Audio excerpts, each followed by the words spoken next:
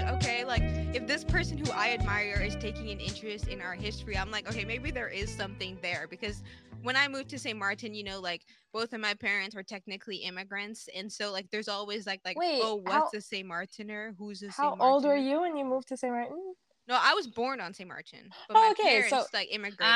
okay, Yeah. okay, And okay. so like there was always this like question of what is a St. Martiner, and I just Yeah. never cared to learn about St. Martin history because I was like, well, technically my family's roots aren't technically deep in St. Martin's soil, Yeah.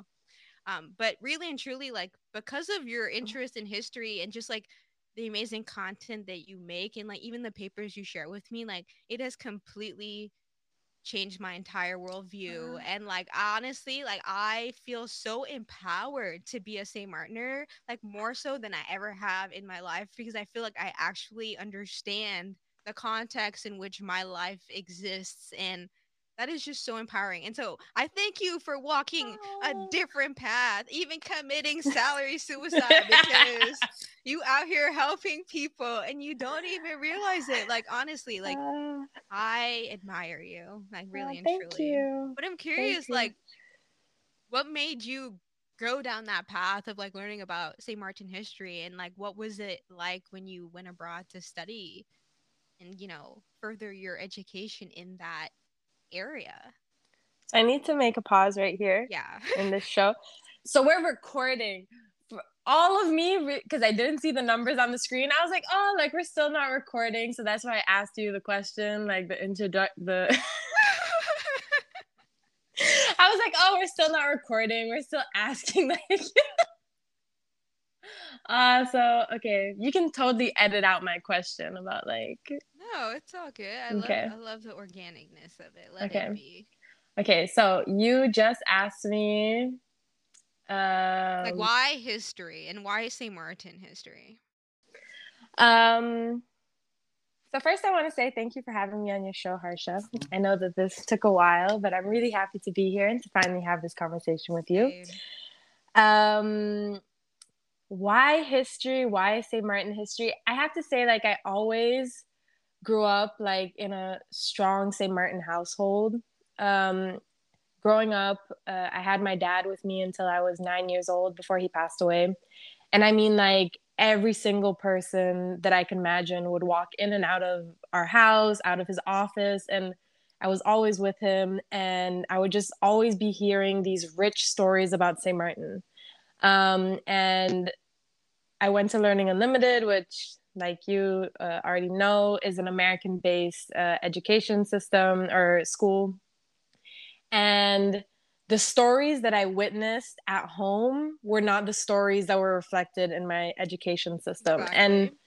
I always thought that that was just a fault of my parents choosing the American school and not as a fault of the whole island. So I always took an interest in it. You know, my father passed away when I was 9. My mom is from Curacao. And then luckily I had an amazing stepdad who came into my life as well, Mr. Keith Franca.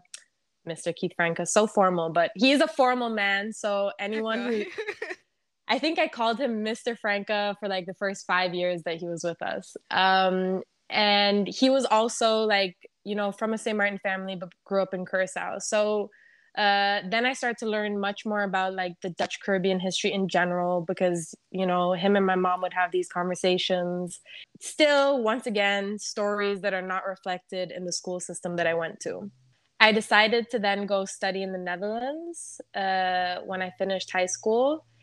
And I went up to Holland with a bunch of students from all the schools on the island. And boop, lo and behold, no student was going up there with St. Martin history, So I felt like it was something that I thought that was just unique to people who went to Learning Unlimited, maybe who were in a different school system, but it happened to be a pattern all around. So when I went to university, that's when I really started to use my university degree, which was in the social sciences, to focus on finding more information about St. Martin. And that's how I started to really become passionate about it, because I started, of course, when you learn the social sciences, it's more about how stories are made, how history is made.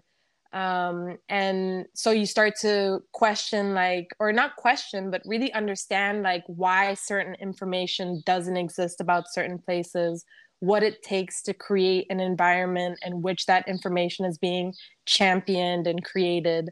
And that's how I really got into it. That is so awesome. Like I swear, like I was always just like, why?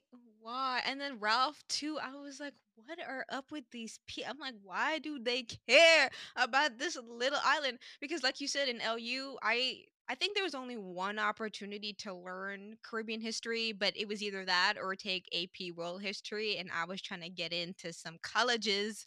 So obviously your choices are thing that's going to help you get into a college or a class that's like, okay, you learn one sentence in the entire book covered St. Martin. Because it's like, even within Caribbean history, I feel like St. Martin, because we are like the Dutch colonies, we're kind of like neglected even because there's like people don't even realize like even within like our colonial context there is still like British colonies versus Dutch colonies versus French colonies, which is like a really weird thing that I would only ever see show up at like regional competitions where it was like St. Martin amongst other islands and just seeing how we were perceived within the Caribbean.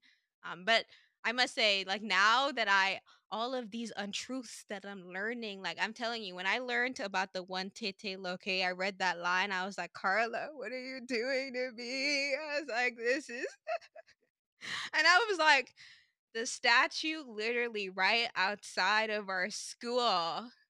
There is no factual evidence to base it on. And I'm like, oh my gosh, like how lost are we?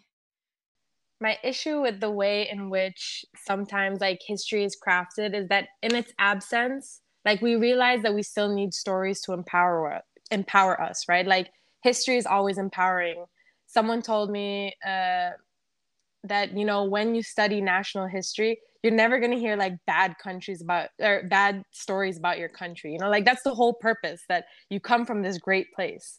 And so I understand that like as a people we always knew that we needed like stories and these legends to keep us going along. And I think that there is a reason why the story of One Tete Loke somehow got transplanted here, and got taken up, and we don't all know that it's a legend. That's what um I'm saying. I'm learning truths. Like, but I think it's like for us to take like the power in the story and to understand what it means for us, but it becomes more true each and every day that we need to accept stories for what they are to be able to represent them better, right? Like there is no harm in saying that this might not have been a person who existed in St. Martin, but the values of freedom are something that our people always fought for, right? and yeah, and we do have stories of enslaved persons on St. Martin who, constantly defied their plantation owners. And I think that that's the shame, that when we get so comfortable with one tale to represent the whole idea of the freedom of enslaved persons, we also forget the tales of very real people of our country who also fought for those same values, who whose stories we have recorded and who we could also represent as part of our national narrative. exactly. I guess like when you went abroad to focus and use your like institutional power to actually dive deep into St. Martin history, was it easy to find information? No, it was horrible. So, I mean, first of all, when you come across any archive in the Netherlands about the Dutch Caribbean, if St. Martin's even in it, you're super lucky. And then for 300 photos or 300 documents on Curacao, there's like half a photo or half a document of St. Martin. So it was really hard with this idea that there's no raw data that you could take from. But then more and more, I started to, I think, become more comfortable with the idea that, I mean, St. Martin's development to where we are today, it really started in the 1950s, and there are still people alive today that experienced 1950s St. Martin. I started to become more interested in a specific time period of history so that I could be able to get information and data, which did make it easier.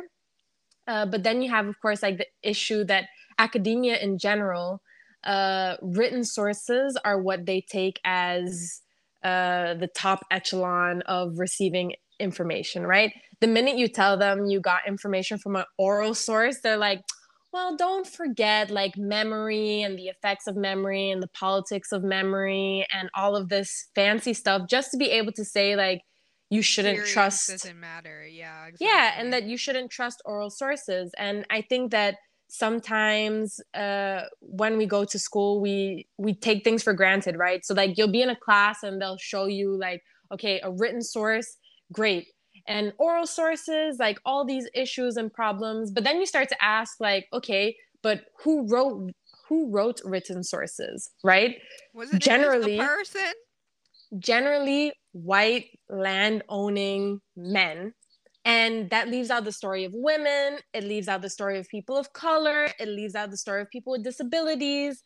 And so then you start to see the way in which academia also holds up these different systems of excluding and creating minorities, and how their voices don't get included into this larger grand narrative. And there's like a lot of movements like social history that work to undo this work that's done by these larger trends.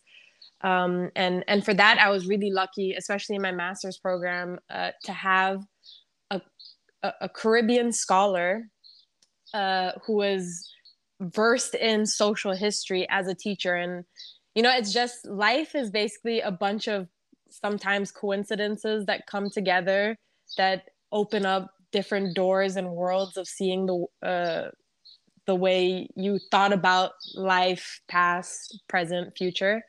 Um, and I was really lucky actually in my master's program to just, because I didn't know when I applied to university in Geneva that there was a Caribbean scholar there. It just happened. And that really opened so many doors for me and what I was able to do in terms of like research and the way I was able to see like history as a discipline, and also the hierarchy within that. And the work that we have to undo, it makes it much more easy when you know the system at play. Yeah, exactly. Now for a message from our sponsors.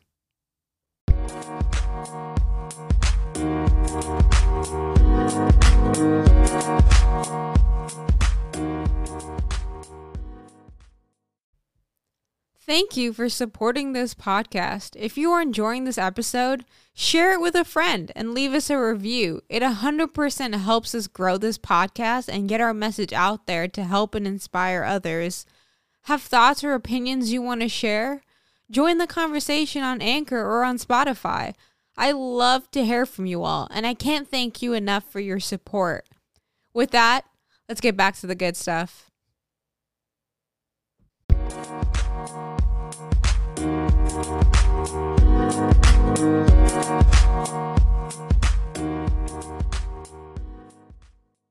But I guess, like, how was it moving to Geneva? Like, what is it like living in Switzerland? The neutral territory where people siphon their money secretly, and the Yeah, that's when you UN or when you something's there. Like, realize, yeah, the UN.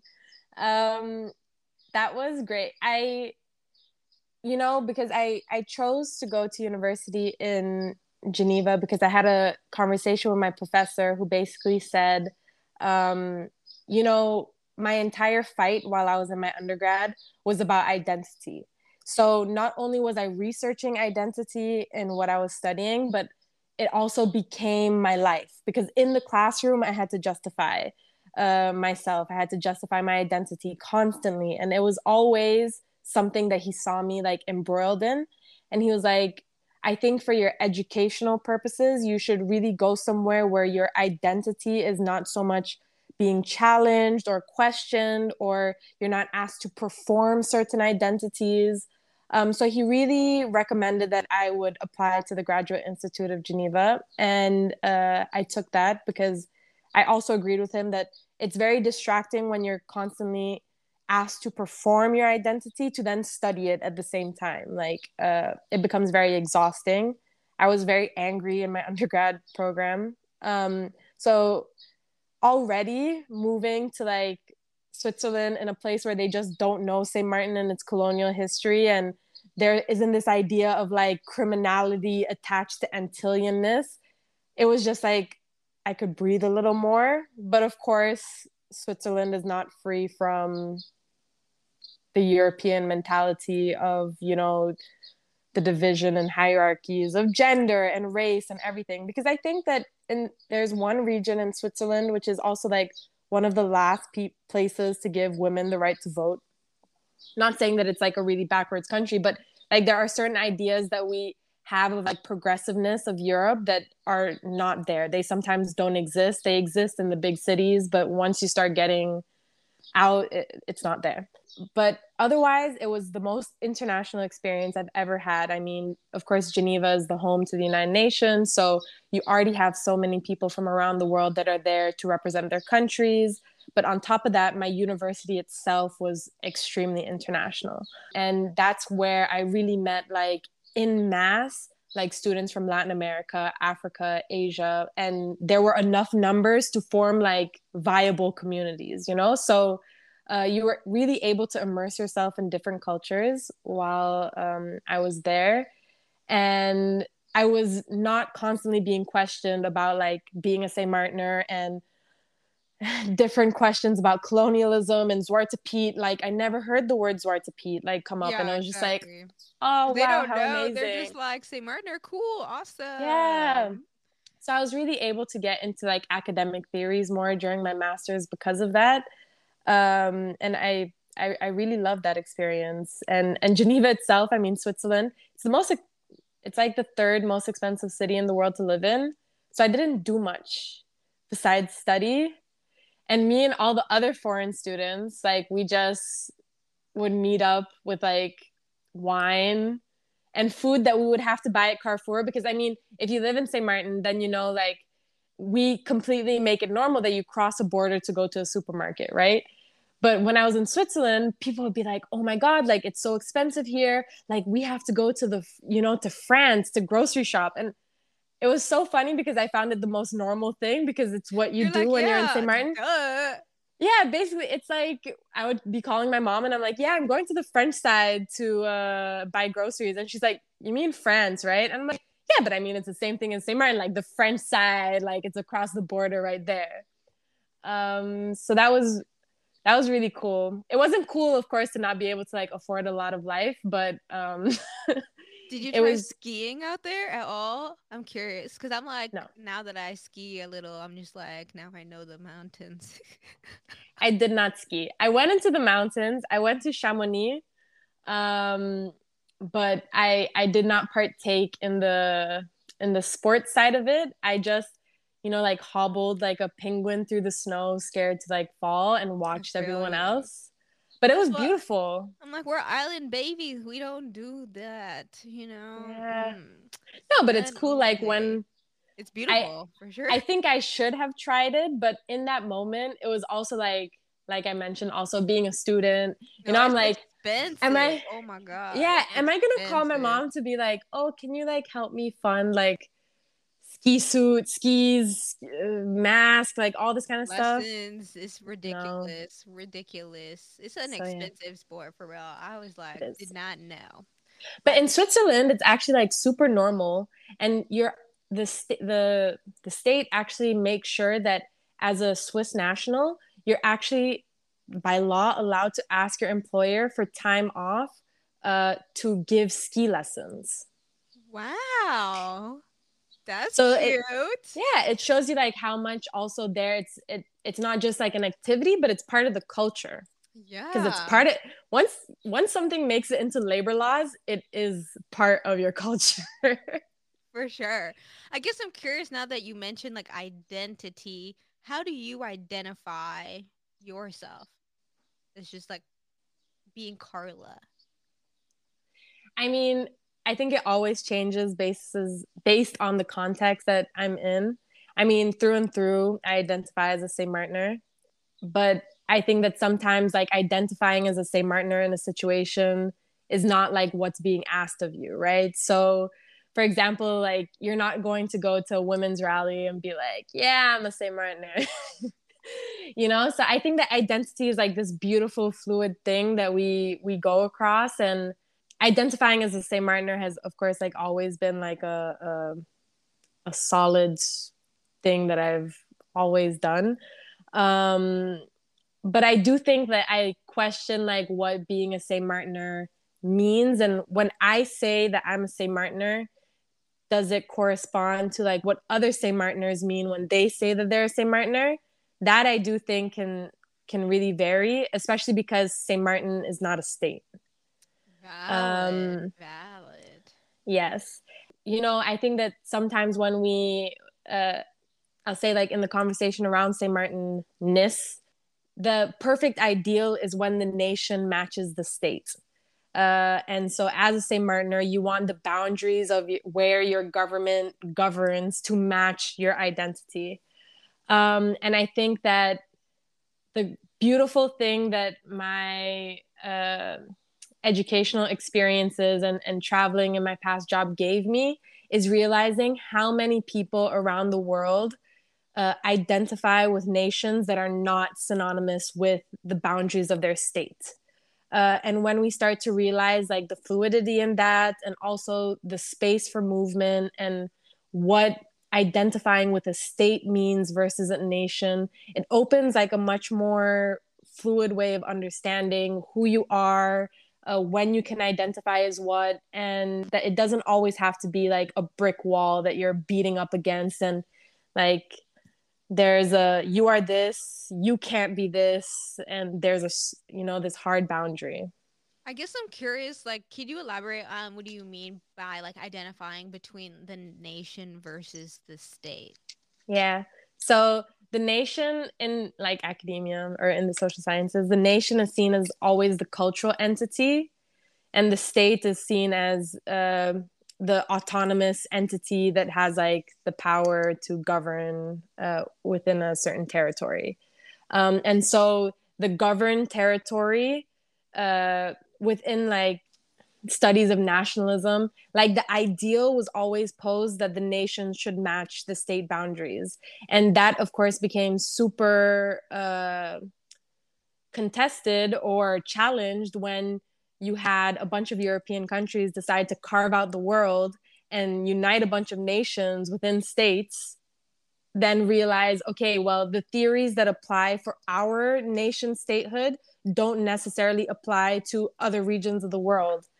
But then I'm also careful to say that because, for example, if you see like independence movements in Catalonia in Spain, it's also about there being a nation that doesn't feel like it matches with their state, right? So it's not just a situation that exists within countries outside of Europe, but Europe itself, who made this ideal of the perfect nation state, it also is not that way. It could be the same for the Netherlands, where people from Friesland don't necessarily, might not necessarily identify with people from the rest of the Netherlands, I and how see. that's communicated. I see. I feel like I Um, understand what you mean. So it's kind of like this idea, for example, like Texas wanting to be outside of the United States because they feel like they don't align, or like Quebec wanting to be out of Canada, or like different tribes within Africa being forced to be within one nation, or even in India where you have different types of Indians that are forced to adopt this label of Indian,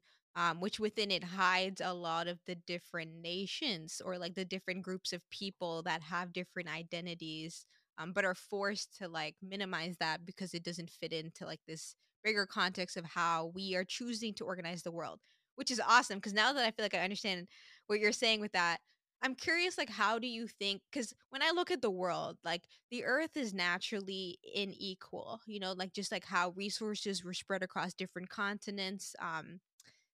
The earth was not made equal. There, Africa came resource rich, in Europe came resource poor. And as a result of that, you saw different groups of people trying to lay claim to different resources, whether it be through force or through as we say today, partnerships or alliances.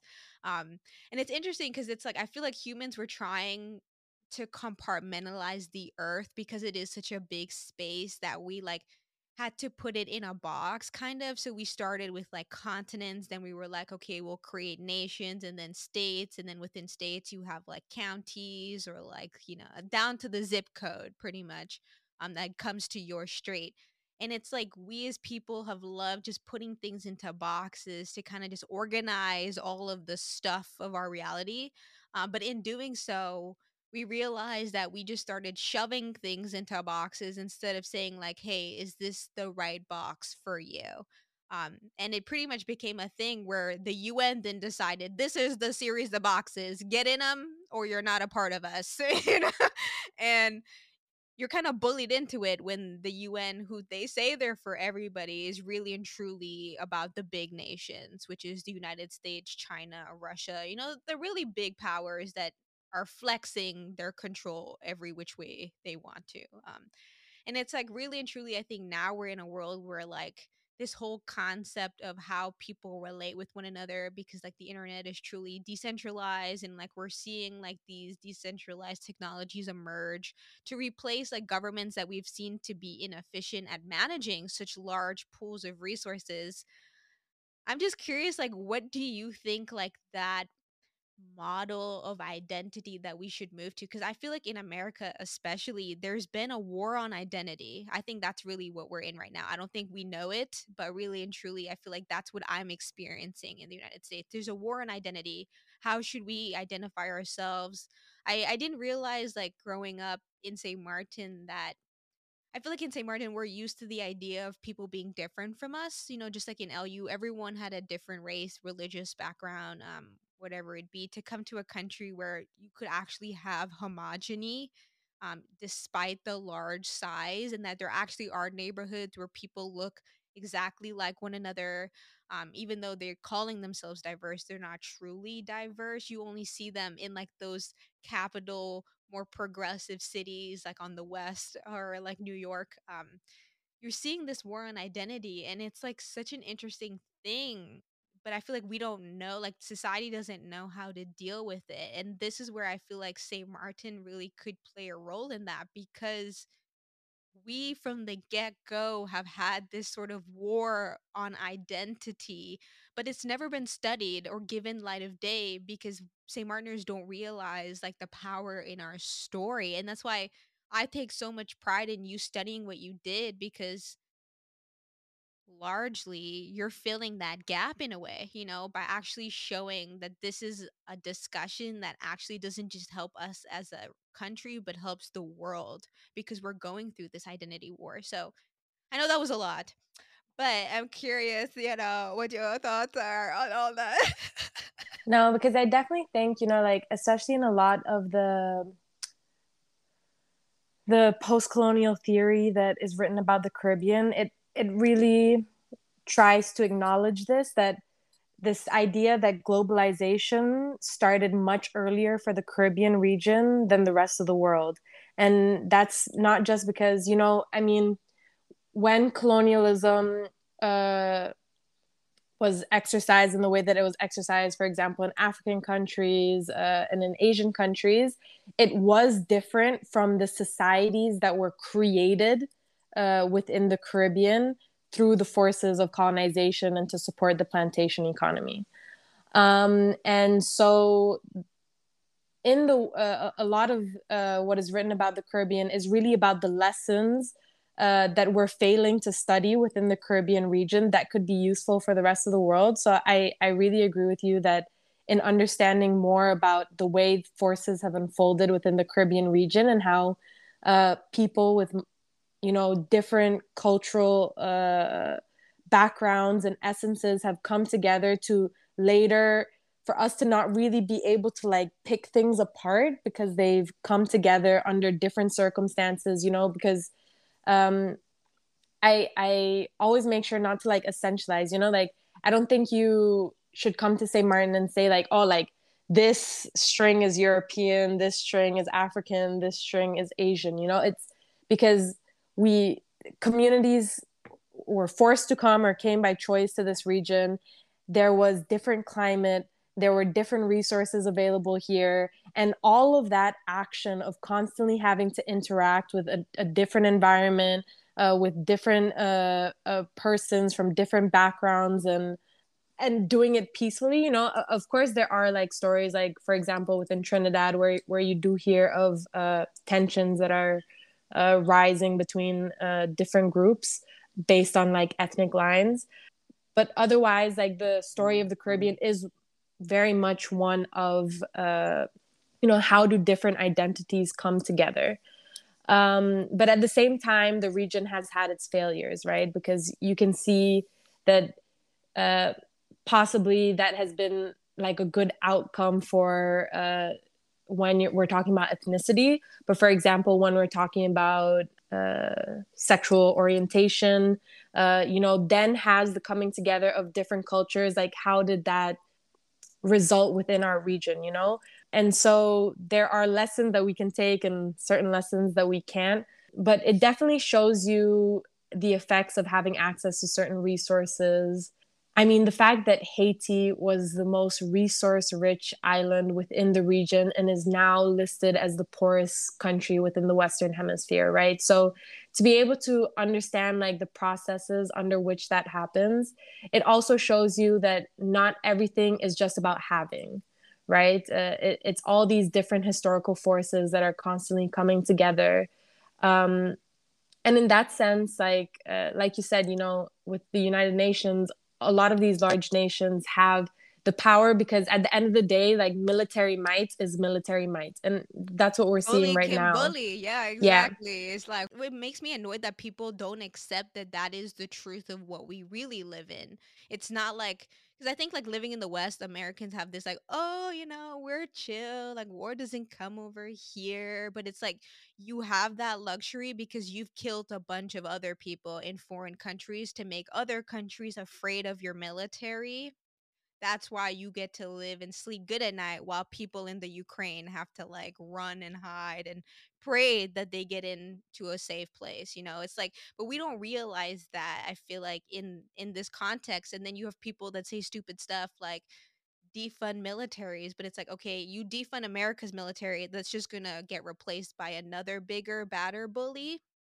Again, we're still dealing in like this huge power context. And to me, it's like, as a human, I'm just so sick of it. I'm like, oh my God, like, why are y'all so obsessed with this like need to feel like this claim over land or people? I'm like, y'all are legit psychopaths. Like, I don't understand why in 2022 we trying to have like one king and queen type of dealio. Like, it's not working.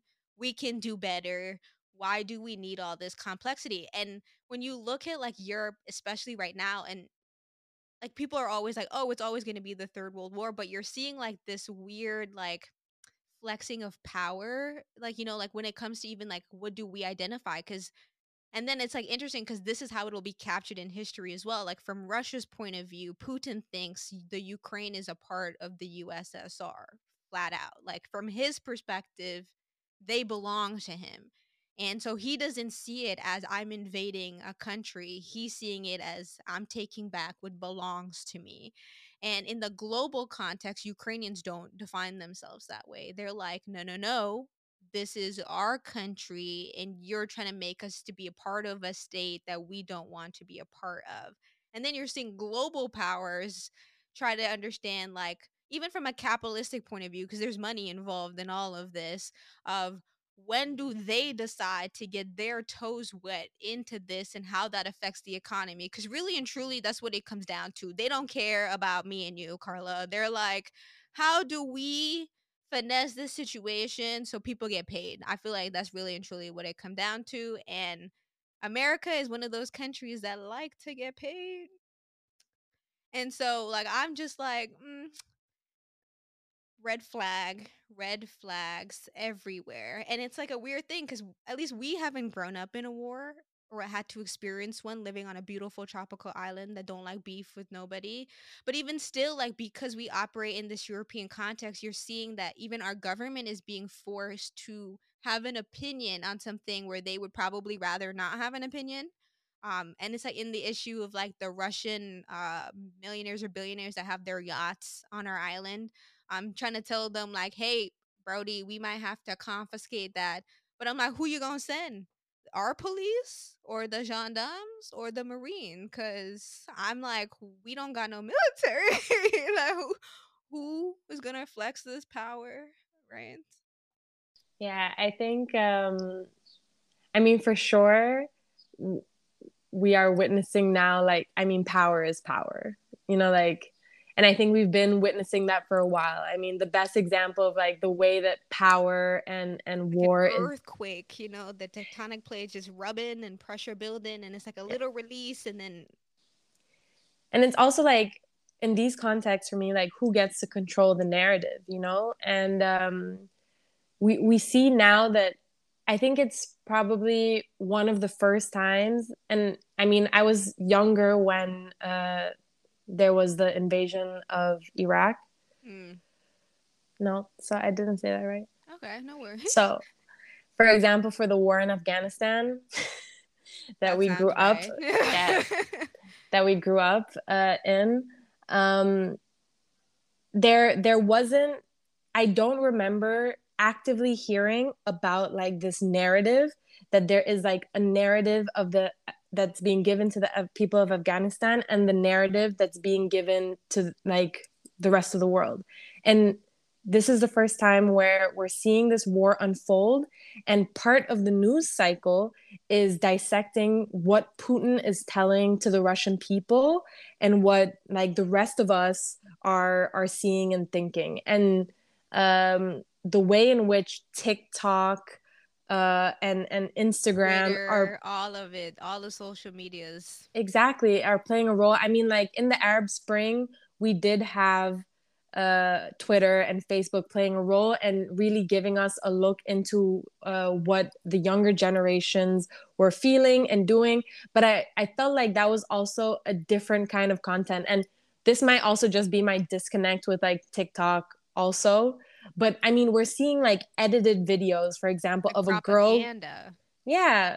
But like a girl creating, for example, like what her day is like in a bomb shelter, you know? And that was something that like Twitter and Facebook were not Could not do. capturing Yeah. in the method of social media that they were. So it's really hard, as I think right now as an individual, I can say, to try to filter what you're consuming, but then also to ask ourselves, because I mean, this was always a huge conversation, but like the role of media and the role of journalists is always to try to give people enough information, but also to like inspire them enough to want to somehow help solve this crisis, And think right? critically too about what's happening Yeah, in the world, you know? exactly. But you know, like they do want to motivate you to some sort of action. And Mm. so right now, I think it's also really hard to be part of this conversation, but to also realize that from the sidelines from a Caribbean island, how performative sometimes having or saying these things or voicing your opinion can be. Because at the end of the day, like you have to ask yourself, like, I mean, what is needed to end this conflict? And is it really you sharing something on your Instagram story about how you side with the people of Ukraine that's going to bring an end to this, you know? Yeah, And so exactly. I think that social media has also twisted uh, Like what or made impact us, actually looks like. yeah, and made us think about like, okay, like how as human beings do we act? um and and sometimes I think we need to realize that like a like and a share is not enough to help a cause. And I don't know how much satisfaction we should be getting from the fact that like you feel good because you shared something and now you feel like you're down with the cause. Like there is something to ask about ourselves, like if that gives you a sense of satisfaction. I'm not really sure about the way in which we're developing. I feel you. It's like a very shallow activism, Yes, you yes, know? it's like, And it's okay, worse when they catch what they shared was misinformation. That's even more funny because then I'm just like, now you're entertaining me. Like, oh my God, this is hilarious. So But I'm it's scared. yeah, and the thing is like I can't imagine during like I mean, I still went to school learning about floppy disks. And now we have to teach kids about media literacy in determining like how can you tell if the information that you're seeing with your eyes is not factual. And so it's a completely different landscape and ball game that everyone finds themselves in, not just young people. But I always think about young people because I'm like, your minds are being formed in this environment, you know? And I think my way because, like I said, I still learn through floppy disks. But we're at the point where we need to also question, like, you know, what will engagement look like in the future? Like, are we ever going to see a march in person, or like marches Or going to be in be the held in metaverse. the Or be in the metaverse? metaverse. Exactly. Like, we're all just going to roll up in front of like the White House or something from all In around the the world. metaverse, when you in your living room smoking a J Yeah. and eating the pizza that got delivered by the drone from Amazon. Let's be real, Carla. This is the future. And I mean, talking about Amazon, it's like, because we were talking about countries and the United Nations, you know, like, if we think about the fact that like corporations such as Heineken are the ones that are bringing, Money, yeah, money, more than and countries, sis. and Red. Woo. they're the ones bringing, for example, portable drinking water to certain communities around the world, right? So when you take that into consideration and realize that the basic services that we say that the state should provide, corporations are now providing, right? And part of the reason why, you know, we're grateful to our government is because, you know, they keep the lights on, they keep the water flowing, etc. But what if your I government feel is like not it's the more one like that, they're a parent. They give us a sense of like, oh, there's a someone that we think has shit on lock. I feel like that's why yeah, we care about government. They make us feel like someone's at least controlling the ship, you yeah, know? So we're not all like, so you mean all of this we do every day? Like there's no actual power. It's all in my head. Oh my God. And then, you know, people lose it from there and then it's yeah. tra la la. And then you realize that you've like deconstructed your reality to a point where you're like, okay, do I even exist? And then you're like, okay, I've gone Exactly. too far And now, you're so I like, I need to need to like come back. Because then at that dial it point, back. people will get suicidal. And you're like, we're not trying to go that route. We're trying to No, still matter in the world. yeah, Okay. Like, yeah. yes. And it's a delicate balance, right? Like we've reached, Nihilism all the way back. I feel you. It goes, it flops and flows. Yes, yes. yeah, no, but and so when we think about the fact that, I mean, Elon Musk is now providing Wi-Fi services to Ukraine. And so when we think about the role of corporations and also the speed at which they're able to do things, it also makes you question more and more what the world order will look like, right? Because we know, for example, like at the different COPs, that corporations are in the room because they hold so much power, money, access to resources. But it's a slippery slope in the sense that it's so great. I agree. Corporations have the money. They identify a cause and they can throw money at that cause. They can get it Money. solved. They can. They really can. But then when it goes wrong, how are they held accountable, especially under the pretext that they're trying to provide help, right? So I took notice of the fact that Elon Musk made the announcement that when he brought the routers or the servers, however it's I referred feel to in my you. non-tech words, yeah, that they had to be really conscious that they could be hacked, you know, like it's not like secure, etc. And so he's also trying to also be accountable, right? Because you're trying to warn a population that I'm trying to bring you help, but it can be used against you.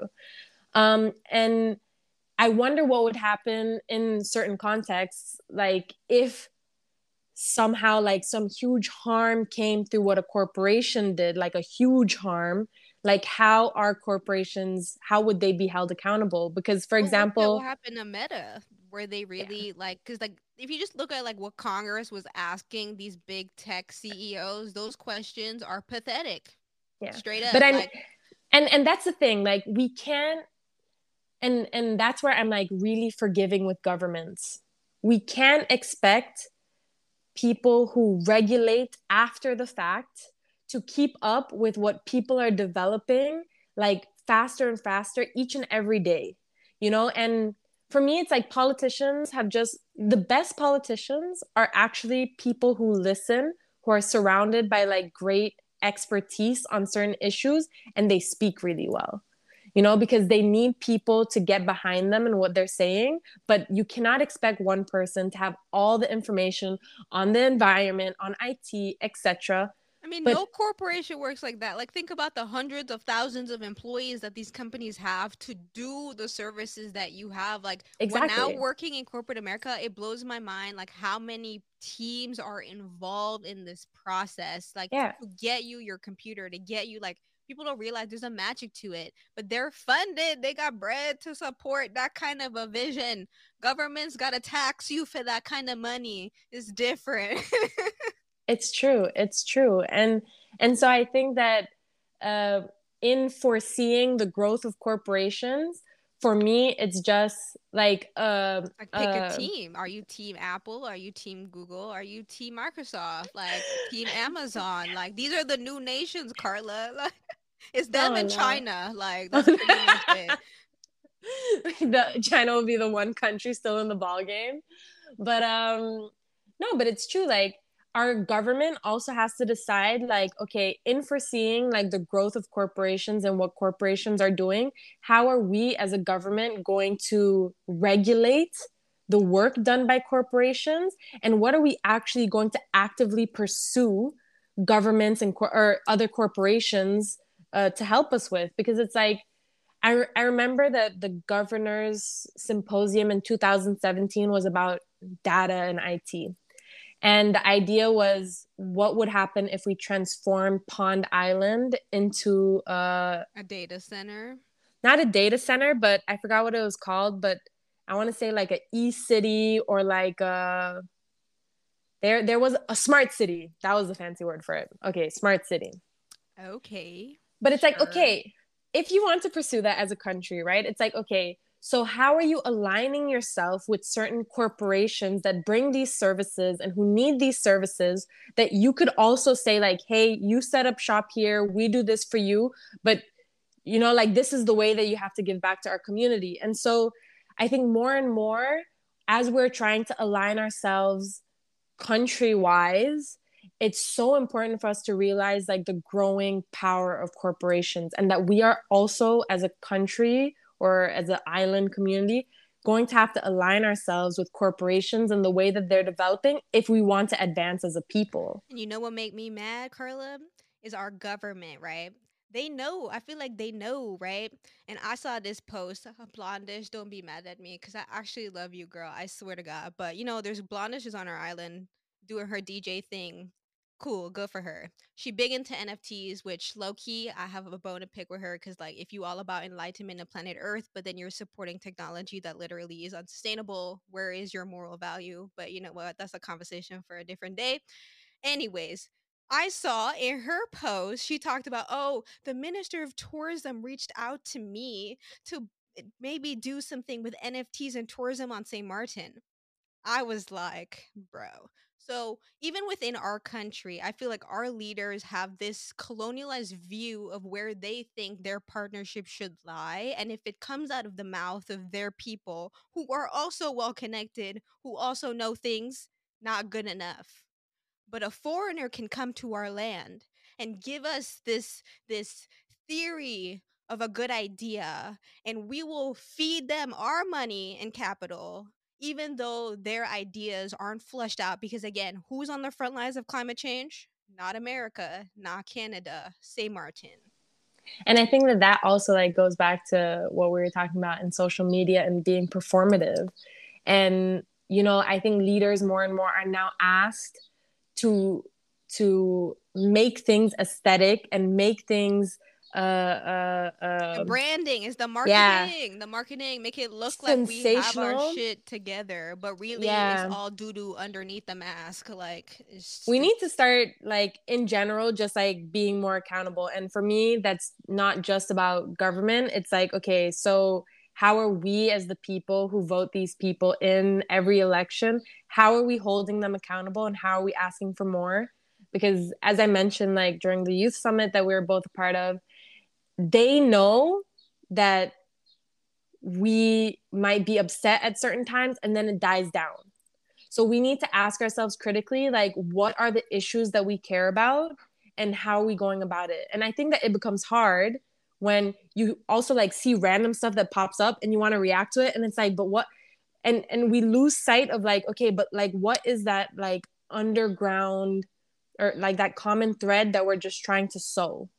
And I think that we aren't having enough constructive discussions about that. We don't have like a media space or a cultural Yeah, space like a that, debate forum. yeah, Period. because I know that you have like the JCIs, which promote like public speaking and the Toastmasters, but it's like, how are those forums that bring people together in a very constructive and structural way? Like you could easily use that to be like a common thread that promotes certain messages or pushes things forward. But we just have to think about it. And I mean, this is critique towards me as well. Like I've been here now back for 3 years. And it's like, I'm constantly asking myself, it's so hard because you're trying to also bridge generations and what generations respond to. Every time I come up with something, it feels like it's already outdated for how young people are grasping information. You feel like, let's be honest, you've already lost the older folk. Like, Yeah, they're not it's interested. They're not coming to the podcast. no, it's like, yeah, we just got to ask them for knowledge. And then we have to figure out with like the technology and the ways of the youth, like how to embed this.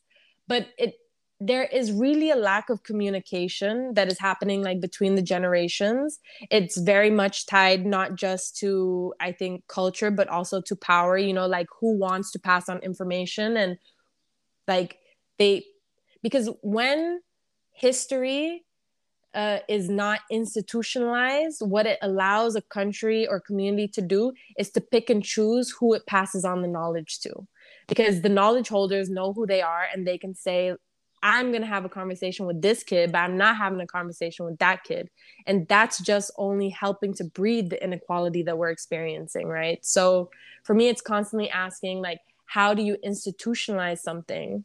And also, like, keep up to date with the fact that, like, I mean, things are constantly becoming outdated. So I think, like, sometimes But I feel like it you just takes, like, also a are push. thinking that it's happening faster than it It really is, is, you yeah. know? No, And so it's like, I definitely. think important to have people from all different sectors. So, like, you don't have to worry. I'm like, Carla, it's okay. The technology is progressing, but don't worry, sis.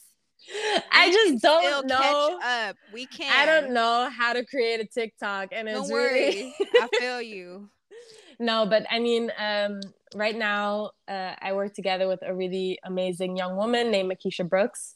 She is the managing director of the St. Maarten Development Fund, and I mean, Awesome. like, she like took over the organization from the past managing director, and I think like since taking over, she's like more than quadrupled the amount of work that they do and the funding that they're able to give. And she's like this amazing young woman that is so humble, never talks about all the amazing things that she's doing, but is always doing it. Yeah, we gotta uplift our women. Like, I mean, just Yes. even our heroes, our local heroes, men, women, whoever you may be. Like, we have to lift them up because, yeah, like they're doing awesome work. And, like, I feel like it can be hard when you're doing that kind of work and nobody's like at least telling you, like, sis, you're doing good. You know what I mean? Yeah. Like, I know it's hard. You're doing the Lord's work. I know. But we love you for it. So Yes. don't give up, even though I know it's hard. Just don't. Keep fighting the fight. Exactly. So I'm really lucky to have her, and together we we took over the Infomedia Foundation. And so we're moving forward. We're developing what we want. Maybe by the time this podcast comes out, we will already have our product out there roaming around. We'll see. Or people will be, more in the knowledge about what's coming out. Yeah. But it definitely, I think, something that I took from my studies is the ability to overthink everything from different angles in ways that you're just not supposed to overthink it with. And I think that that's just also like a value of the certain generation that we're in, because I feel like when I talk to my mom, she's like, as a youth, I never heard about overthinking something, you know, like, but it's something that we're like, oh, anxiety and overthinking, that's like My life. keywords. It's Yeah. like, I'm like, you're defining yo girl. Yeah. Yeah. Yeah. Me too. But I think that definitely like it's so important to create a circle around you of people that like get you out of the tunnel or that just make you jump. I think that that's one thing about coming from a small community. It's that the pressure to fail feels much harder. I'm not going to say that it is than being in a bigger society, because it's like if you fail at this, like, oh, everyone's going to know. I feel But the you. thing is, like, you fail harder if you don't try at all. And so I so appreciate like so many people who I come across on a daily basis who are just really trying to, you know, from their angles, fix the problems that they see in St. Maarten. Because I don't think that it's like we're going to elect a whole new government and suddenly everything's going to be fixed, you know, like social progress comes from all of us doing the best that we can where we are, Exactly. and that Exactly. collectively coming together. And I think that Yes. more and more I see people who are actively acknowledging like this is my circle of control, and in my circle of control I do my work and I do it good, and that just rubs off. It creates a chain reaction of people doing their job and doing it well. And to be part of like different initiatives in which you come across people that inspire you in that way, it's also been really great. And those stories don't get out enough in St. Maarten, I think, because I think we are also a society that just enjoys complaining a lot. You know, it's just part of it. And I'm not gonna knock it because I like to complain too. I feel you. It's a It's good therapeutic. venting It's strategy. therapeutic. It's Exactly. therapeutic. Exactly. You just rant a little bit. Yeah. Yeah. But I think like definitely like it's going to take more and more of us seeing that we all work together, that even if we have similar ideas, like it's fine, we're not in competition, like all the work that we do is just going to help to uplift. And there's also like no wrong, and if you acknowledge that you want that pie and the other guy wants that pie, you could eat it together, and like it's going to Still work. enjoy the pie. Like there's It's plenty of going to work out. pie. You Yeah. know? Yeah, exactly. Exactly. Yeah. And you know, it's not just like it's, and that's why like going abroad, I think to me is like obviously something that helps you so much, because you start to realize like it's not just here. Because in the Netherlands, I also had it so much that you would come across persons from minority backgrounds, be it like whether they're identified as like women or they're from whichever community, and they think that they're the only ones that can make it. There's only room for one within this community to make it, and that's capitalistic thinking. Like that's what capitalism wants you to think and how it wants you to operate. Competition, not collaboration. When it's like at the end of Yeah, the day, you know how all these countries make money because of collaboration. They can't yeah, do it on their own. yeah, Like yeah, that's why China manufactures everything. And like I'm like, guys, like none of them are making it on their own. And that's why I'm always surprised when St. Martin has these limiting beliefs. I'm like, why do you think we have to do this by ourselves? Like we can make the same deals that these countries made, but put our people in the front. That's yep, it.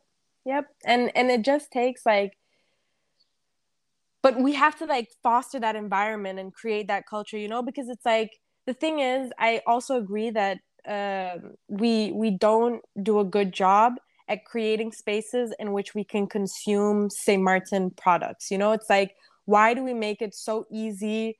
To buy uh everybody else's things, but not yeah, ours. Yeah, exactly. exactly. So, and it's just like a matter of like changing perspective. And I think we're seeing that more and more. um, and I think the conversation is always just like, how are we also having a conversation that's uplifting, that's not becoming like exclusive? Because also I think that in the conversation about like buy our own, you start to boycott other products, and it's like, okay, we're not trying to create like Only a say Martin lives matter. Like we're yeah, saying, like you it's know, okay. like exactly. But it's like we have to teach ourselves value in Yeah, local yeah, products, you know. exactly. And so yeah, it's also hard because, you know, sometimes like it's easy, like when we say like, oh, support art, but especially like with products, sometimes I'm like, oh yeah, like I so want to just like tell everyone, like be this super influencer maybe, and be like, oh, I tried the St. Maarten product, you should buy it, try it out too.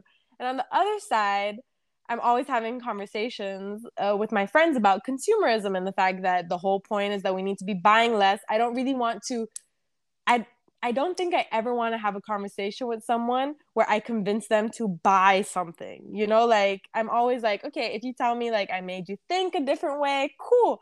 But you're like, oh yeah, you know, like I bought like this product covered in plastic because like I saw they use it. I would be like, oh. I feel you. I feel you. It is this weird balance because we are in this world where it's like you're told that in order for your art to have value, it needs to be sold, and like a lot of people need to have it, you know. But it's like in that process, like people don't realize it's like we're trying to be sustainable, but we don't want to make less stuff. Yeah. It's like Yeah. people that say like I want to lose weight but I don't want to stop eating all the Yeah. food that I'm eating. Well, you're not going to lose weight if you continue this way. And it's like I have all these ideas cuz I'm really a maker. I want to make stuff, Carla. And I'm like, damn, but it's like I want to make merch, but I'm like, okay, well now you have to think about all the water that goes into fabric production and like all the crops and like the Do they pay dyes their and workers? exactly, like, is the factory that you're gonna use, and then it's like, okay, well, that makes it just hella expensive, and it's like, okay, is your customer gonna pay for that? And it's like, okay, but then what are the sizes that you need? And then it's Yeah. like, well, you need to know your audience, and then Yeah. it's a whole tra la la. When Yeah. it's like, I just want to make a few cute hoodies, and my friends wear them. I completely understand, you know, and I think like it's so hard also when we're talking about sustainability and then we realize that the products that match everything, it's like, okay, cool, like I can buy it, but then what about everybody else, you know? And so sustainability clothing for, or like sustainable clothing, for example, like it's always criticized for the fact that, you know, like It's expensive. yeah. So, you know, like who can afford it, you know? And then it becomes like this, like sustainable clothing becomes this elite thing. And it's like those same elites own all these sustainable clothing and support it, but then also got all their Louis, Chanel, that and Because Nike it's that the are, season. Duh. Like, what do you think they're gonna be on the gram with? Something from Walmart? You must be lying. Hell no. You know what I mean? I feel you. And it's a yeah, whole conundrum. And it's like, I it think about is. as a human, how do I fit into all of this? You know, Yeah. what choices do I make? Because it's like, the Louis bag look cute. It look cute, you know, and there's a little girl in me that's like, I want it, you know, but then it's like, sis, do you really need it though? Like Yeah. you don't. You just want Yeah. it because you think it'll bring you happiness and it won't. Yeah. It It's so won't. true. It It's so true. And won't. I think it's also like about this idea of having to play like a certain persona. You know, it's like sometimes I had a conversation the other day, like, what if I made all my Instagram posts wearing like the same exact outfit? Like I might be in different places or whatever, and cool, but like I'm always wearing the same exact clothes. I bet you people will notice and subtly be like, "Is Carla poor? Oh, she ain't got no clothes. Why Well, is you she know, wearing like, the same thing? Like, yo, we see that one already." and so I think that also it's super interesting to see like the way in which like the field of creating on Instagram also Perpetuates this really, newness, this yeah, need that for shows new. you, yes, this like high value consumer culture. And it's like you can't knock that from people, you know, like that's the thing, like this is what they like to do, but it's like we need to also figure out how to do this in a more healthy way for our planet, because let's Just be for honest, like like, who we are as people. I feel like we put so much pressure yeah, on ourselves to create because of capitalism that every year you need a new product. Every quarter we need new money coming in. Otherwise this boat don't flow. And it's like, okay, but like can we like we have all this stuff, like can we just take a break? What if the yeah, earth just went on vacation for a year? Like can we just chill out, you know? Like I don't understand why we pressing so hard for what? We don't even know where we're going. yeah, Why are we working so hard? I'm like, I don't understand. Like, I don't understand. I really don't. And like, I think about this and then I think about how what St. Martin could have been. You know what I mean? And then I have to stop myself because I'm like, Harsha, you living in the past. It's not good for yeah, you. Live in the yeah, present. yeah. Yeah, it's very true. But I just think like imagine we lived in a society where it comes back to you need money, right? To live in this world, to operate in this world, because like you need money for rent and for food. Realistically, basic needs. I always thought like what if in St. Martin we realize, okay, like what if we could actually provide for our people? We fed them and we gave them somewhere to live. And that was like the two basic requirements you got as a St. Martiner. And from there, we let our people just do whatever the hell they want. Because at the end of the day, you then have the freedom to really just live because you're not worried about, I'm going to be homeless. You're not worried about, I'm not going to have food on the table. But then it's hard because then you teeter this communist line where like if you give everybody the same, then it's just shitty all around. Because we live in this capitalistic world that allows us to have more than what we technically maybe should have, and we're so spoiled now that like to take that away, people aren't gonna do that because then they're like, I'm giving up, and like why would I give up to move forward, you know?